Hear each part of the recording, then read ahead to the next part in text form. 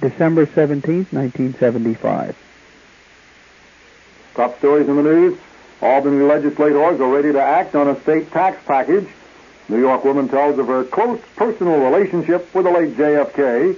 The Transit Authority to make several changes in subway operations to meet financial losses. This is Lester Smith reporting. Next news as it happens. Next scheduled news, 11 o'clock over WOR Radio 710, the Talk of New York.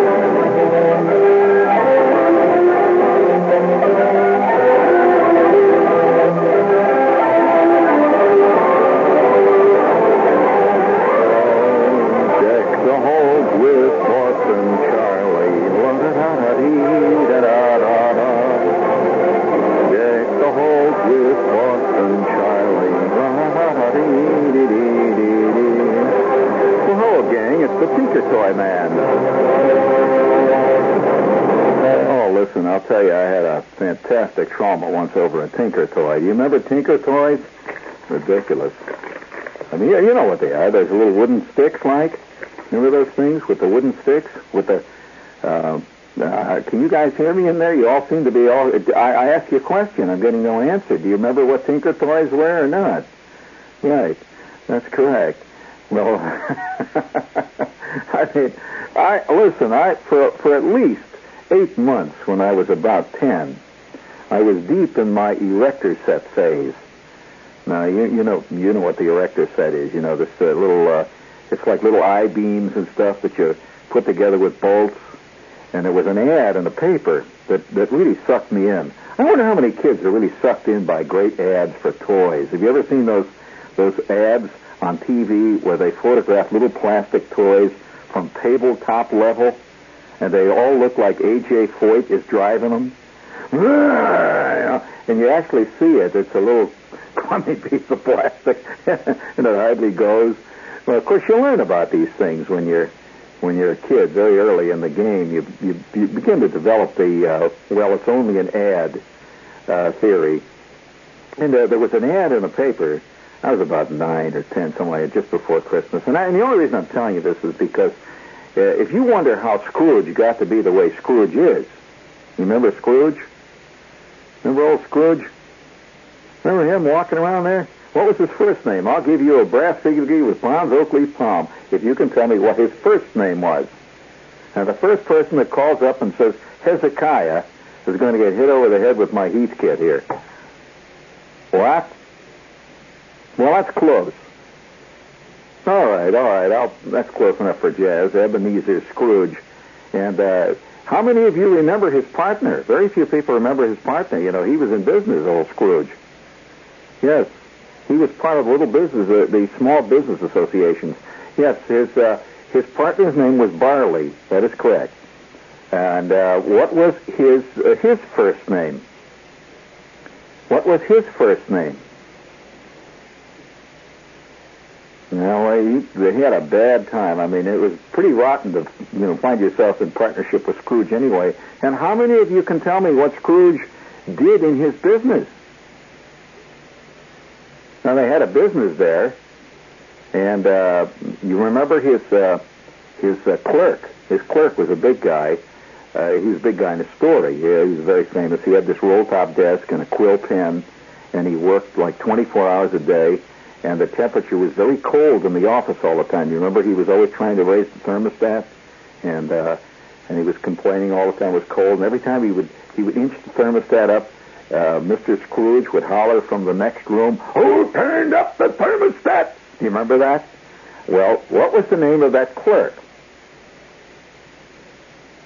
Well, I'll tell you, because now we're getting very esoteric, and since we are now living in an age of total illiteracy, I'll have to tell you what his name was. His name was Bob, you remember? Thatcher, and he had this daughter, Becky. Yes, his daughter's name was Becky, and she played a very important role in the story. Don't you remember she got lost in a cave and all that? So, nevertheless, Christmas can be a very traumatic time. And as a kid, we used to get the funny papers. They called them funny papers in those days. Because in those days they were. Now, of course, they're largely social documents. And after all, the Wizard of Id is a social document. It's not very funny, but it's a social document. And in those days, they had things called comics. One does not call Charlie Brown a comic. That's a quasi-religious parable. Whereas, the comics were really comic. Mutt and Jeff were always hitting each other on the head. And, what was the name of the girl in the comics who was a worker? She, in fact, the name of the comic strip had to do with the fact she worked for a living. Tilly the Toiler. Correct. Well, all right. Now, anyway, these are all these things. I was never hung on comic strips like Joel Siegel. Apparently, all Joel Siegel did as a boy was to go out and drink egg creams, collect baseball cards, play stickball, and talk about the good old days. I did none of those as a kid. I was not involved in stickball, which was a game that only girls named Arlene played, and as far as collecting baseball cards was concerned, that was for kids. I never did that. I never did any of that stuff. I never collected baseball cards. I played checkers a lot, though. At one point in my kid career, I went through a domino stage. Did you ever go through a stage where you played a game fanatically 24 hours a day? Well, that was just about the time when Monolopy, as we called it in our neighborhood, was very big. You know the game where you buy Park Place, you buy a Park Hotel, you buy the Waterworks. Well, no, I don't want to burden you with the story of why we called it Monolopy in the neighborhood. Why? Well, because one of the kids in shop, we had shop, in our school. We took a thing called shop, and that's where you made bookends, and you messed around. I made a corner shelf, the V kind of shelf thing. It was really great. All the shelves, one shelf went uphill, one shelf went downhill, and I gave it to my mother for Christmas. She still has that damn thing. It really, and every year I look at it. I expect one year to look at it and say, gee, could I really make such a good thing when I was a kid? As I realize now, looking at that thing, I must have been just a little bit more talented than your average 2-year-old ape. It was really a bad-looking shelf. I got a C+ on it, but anyway, that was shop, see, and Bolus. Now, Bolus went through an entire year in shop working on his shop project. We were in 8th grade at the time, and he worked the whole year, and you were supposed to turn in this project at the end of the year, and that's how you got your grade. Well, he made the most magnificent inlaid, beautiful. He made it inlaid. It was on a big piece of 5-ply, and he got different colored woods and all that jazz, and he made an inlaid Monopoly board. Yeah, there's a copy of the Monopoly board. It's inlaid. And you know how in the middle of it says Monopoly? You've seen that? Well, we sat down the first afternoon down in Schwartz's basement with Bolus's new Monopoly board, and me and Gaze and Nemeth and Stanley Roper and Schwartz and Flick were all going to play this game. And we started out. By the way, nobody has ever actually won a Monopoly game. I think that's one of the reasons Monopoly is such such a very exciting game to play. Sometimes it goes on 8, 9 years. People keep playing this game. and we sat down to play, and all of a sudden Gazer is looking at this board, and he says, hey, Bolus, that doesn't look right. And Bolus said, what do you mean it doesn't look right? I got an A+. And Gazer says, no, it just doesn't look right. There's something funny about it. Well, he was the only one that spotted it. He was the only one who could really read well in 8th grade. And there was an extra letter in it. It was Monolopy. Can you imagine making an inlaid board and you spell it wrong on your inlay?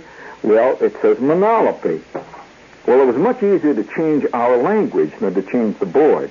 So from that time on, we always played Monolopy to this day. I always refer to the oil Monolopy. And, yes, it's deeply ingrained in my head. So at the bottom of one of these comic strips this week, they had a picture of a kid. You remember when they had ads at the bottom of the comic strips, the Sunday comic strips? I'm talking about the color ones, you know? And they had one of these little ads at the bottom where it says AVT, advertisement, AVT. And it was another little comic strip, and it shows a kid who was a kind of a sullen, moody kid.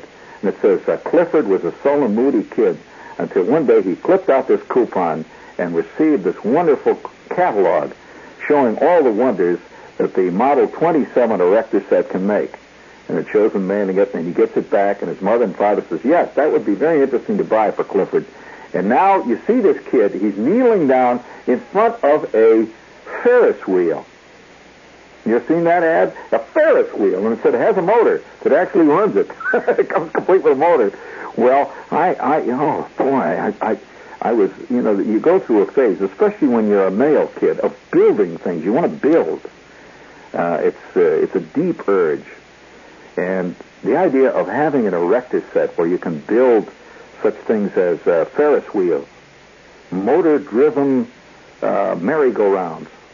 They even had a drawbridge that went up. Now, we never had any drawbridges in our neighborhood, but it had a drawbridge. You seen that one? It comes up like that.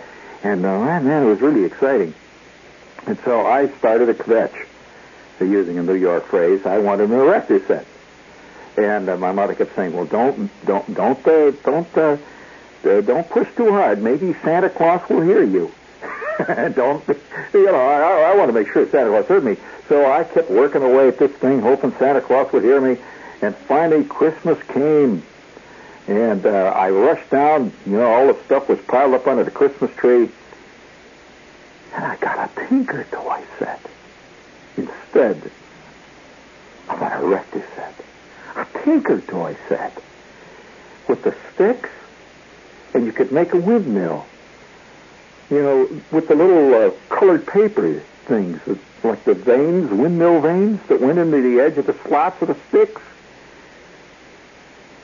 And I mean, it's hard to explain. It's like ordering $7 scotch and getting strawberry yoo-hoo. Once you got your mind set for a thing, you're not gonna settle for any Tinker toy. So. Speaking of Tinker Toy, this is WOR New York, and we've just started, friends. We have just started. Yeah, that's exciting, isn't it? Okay. Listen, gang, you can relax. Christmas won't be here forever, and even though there are it's like well, radio and television is like the newspapers in one way. Have you noticed that the New York Times gets fatter and fatter as Christmas approaches? In fact, I think about 3 years ago, the New York Times had one issue that had so many ads in it before Christmas that it set the all-time record for weight, that the paper weighed the most it ever weighed. And I could believe that it may even go over that this year. How much do you think it was? Just guess now. I'm talking about the Sunday edition. You know, like about 12 pounds? Well, that's a little heavy. That's a little heavy. A 12-pound paper. I mean, if you were to go out, you know, somebody says, hey, listen, if you're going out to pick up the Times, why don't you pick one up for me and bring one back for Aunt Clara, and it weighed 12 pounds, you'd be coming back with... No, actually, the most it ever weighed, as far as I know, was around 8 pounds, which is a lot of paper. I mean, that's a lot of lining for a lot of bird cages. Let me tell you. In fact, radio's like that, see, and so is television. As Christmas gets closer, the programs get skinnier and skinnier, and the commercial time gets fatter and fatter. Until eventually, your radio's sitting over in the corner, rich and ripe, and it's got leaves growing on it, and it's, squirting pitches out at you even when you turn it off. All right, let's start with one of the pitches here. Are you looking for a different kind of gift this year? Huh? Well, there's a massage parlor down the street that's offering... No, that's another one. This is... are you looking for a different kind of gift this year? Forget the ties. Yeah, did you know... Oh, listen, I got to report this. Wait a minute, I got to report this. I want this to be put down in a vast file of trivia so that 1,000 years from now, they'll know what it was like. I'm walking along 6th Avenue... just the other day, and there's millions of people out, Christmas shopping, pre-Christmas shopping. They got all kinds of Bonwit teller bags and stuff, and I'm walking along 6th Avenue, and this guy is standing on the corner. It's about 48th and 6th, and he's handing out little brochures as you walk along. He comes sneaking up to you, and he looks you in the eye, see, before he hands it to you. He's selective. He's not giving it to everybody. I mean, it's really discouraging to be singled out of the crowd to be handed a flyer for a porny joint. I mean, they ignore everybody else and they single you out and give you one. Now, wait a minute. He's handing out these porny flyers. These little flyers that tell you come to Monolopy for an afternoon of really voluptuous living. So he's handing these things out, and he shoves one in my hand. See, and I'm talking to this guy. And I have it in my hand before I even know what happened. Here, buddy, here. I look at it and say, what the heck is this? And it's got little holly leaves all around it. It says the Times Square Artist Models and Wonderful Afternoon in the Arabian Nights Massage Parlor is offering a Christmas special, a gift-giving Christmas special. It says, give your connoisseur discerning friends a gift coupon. How about that? Isn't that kind of great? Give your boss an afternoon down at Madame Lazonga as a gift. Boy, that was a dynamite lady there on that commercial. Could you find her again for me there? I mean, she's been drinking at the Amphoras, all right. You can't find it? All right, it's okay. Listen, before we go any further, no, I'm not going to give you any more of those. Rest a little bit. It's Christmas time. What the heck, speaking of Christmas, it brings out the madness in a lot of people, I'll tell you. Did I ever tell you about the girl I knew who carried with her, and she's a well-known actress, by the way. She was so insecure. I think Christmas time is the time when people's insecurities really come popping out. They really do. I mean, it takes a very secure guy to say to somebody, to hell with Mr. Bullitt. I'm not going to send him no Christmas cards. Now, that's a secure type, I'll tell you. and it takes... Speaking of Christmas cards, I keep getting mysterious Christmas cards. It's been persisting for years. Every Christmas, a couple of weeks before Christmas, I start getting these cards. And I'll open it up, and the card will say, Love, Pat and Terry. It's been a long time. Pat and Terry? Who the hell's Pat and Terry? Get a Christmas card from Cleveland. It's been a long time. Or I'll open a card, it'll say, My darling, why don't you write? Signed, Myrtle.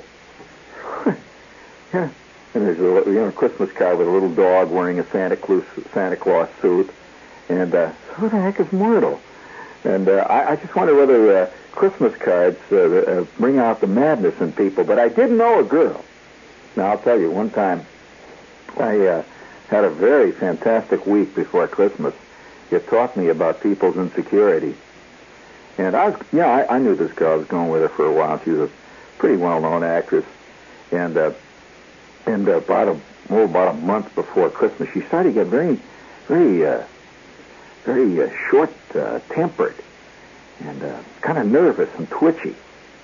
You ever dated a twitchy person? Yeah, you know, very twitchy, very tense around the mouth all the time, and kind of funny look in the eye. And I'd say to her, "Are you listening to me?" She says, "Yes. I don't blame you for saying that." Saying what? What? I didn't say anything. I just want to know if you're listening to me. She never listened, and she'd get very nervous. It's Christmas time, and so I finally discovered why.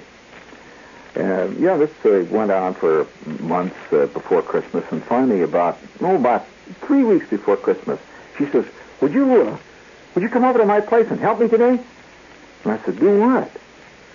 I was getting a little tense myself at this point. I said, "Do what?" She said, "Well, I know what I'm going to do, but I hate Christmas, and I need some help." I said, "What is it? What's the help? What is the help?" She said, "Well, come on over this afternoon. I'll see you at 2. So I said, "Well, okay." You know, I figured, there's going to be a little sherry and port drinking and a little nuzzling under the mistletoe. But I got over there, and instead, the entire apartment, all over the floor, was covered with envelopes. Clean, bright envelopes just laying all over the floor with a Christmas card under each envelope. And I came tiptoeing in. She says, Don't step on anything. Don't step on anything." I says, What's up? She says, just follow me. And we go into her. She had this little breakfast dinette thing. And we sat down at opposite sides of the dinette, and she had in front of her a big, fat notebook, a loose-leaf notebook, the little kind that has a leather cover that you're supposed to carry with you, and it had 5 rings. And it was fat. It was about as fat as a cantaloupe, really fat, and had millions of addresses in it. Absolutely packed full of addresses, and they were written in pencil and in pen. Some of them were written in lipstick. Some of them were written in blood. They were written in all kinds of stuff, like grape juice. And I said, "What the heck is this?" She said, "My Christmas list. My Christmas card list." She says, "Now, when I read these names off, you see if you can find the Christmas card out on the floor there. You look around and check it off as I give it to you." And she says, "All right, now, here's the first one. Alonzo J. Flywheel, 1614 Cullum Avenue, Chicago, Illinois." I said, "Alonzo J. Flywheel, 1617 Cullum Avenue, Chicago, Illinois. Who is he?" She said, "Never mind. Find the card." So I'm looking for the card, and finally, way over under the fern, I find Alonzo J. Flywheel. I said, "Over here, Alonzo J. Flywheel." She says, "Okay, now put the card in the envelope and seal it up. And hold it up so I can see it. Make sure you're sending it." So I pick up the card, and there was this very expensive Christmas card, the kind that folds out, and it plays Noel for you. And it's got little elves that come out and run around the floor. It's a fantastic Christmas card. And I put the whole thing back in the envelope, and I seal it. And I said, "Okay, it's sealed." She says, "All right, now, hold it up so I can see it." So I hold it up. She says, "Now, put it over on the table in the corner." So I tiptoe among all the other cards that laying on the table, and she checks it off. She says, "Okay, now, Bernice and Roy Cleverman, 1422 Avenue B, Madison, Wisconsin." This is Maurice and Roy Cleverman. No, she says, Bernice. I said, "Oh, Bernice and Roy Cleverman. Okay." So I look around. It takes me about 15 minutes. I finally find that card. And I finally had to ask her, after 6 hours of addressing cards and putting them in, I said, "Who are these people? Who is Flywheel?" She said, "I don't know." I said, "You don't know?" She said, "I can't remember." I said, "But who is Cleverman?" She said, "I don't know. Don't bother me. I've got to get these cards out." Well, that afternoon, I learned that some people send Christmas cards to people they only once vaguely knew for 10 minutes in their lives. They're so insecure, they have to send Christmas cards to guys that work the elevator at an agency once where they bought insurance. She sent out 12,000 Christmas cards a day for at least 5 days. She must have sent out 100,000 cards. And out of the whole crowd, she probably knew 4 of the people.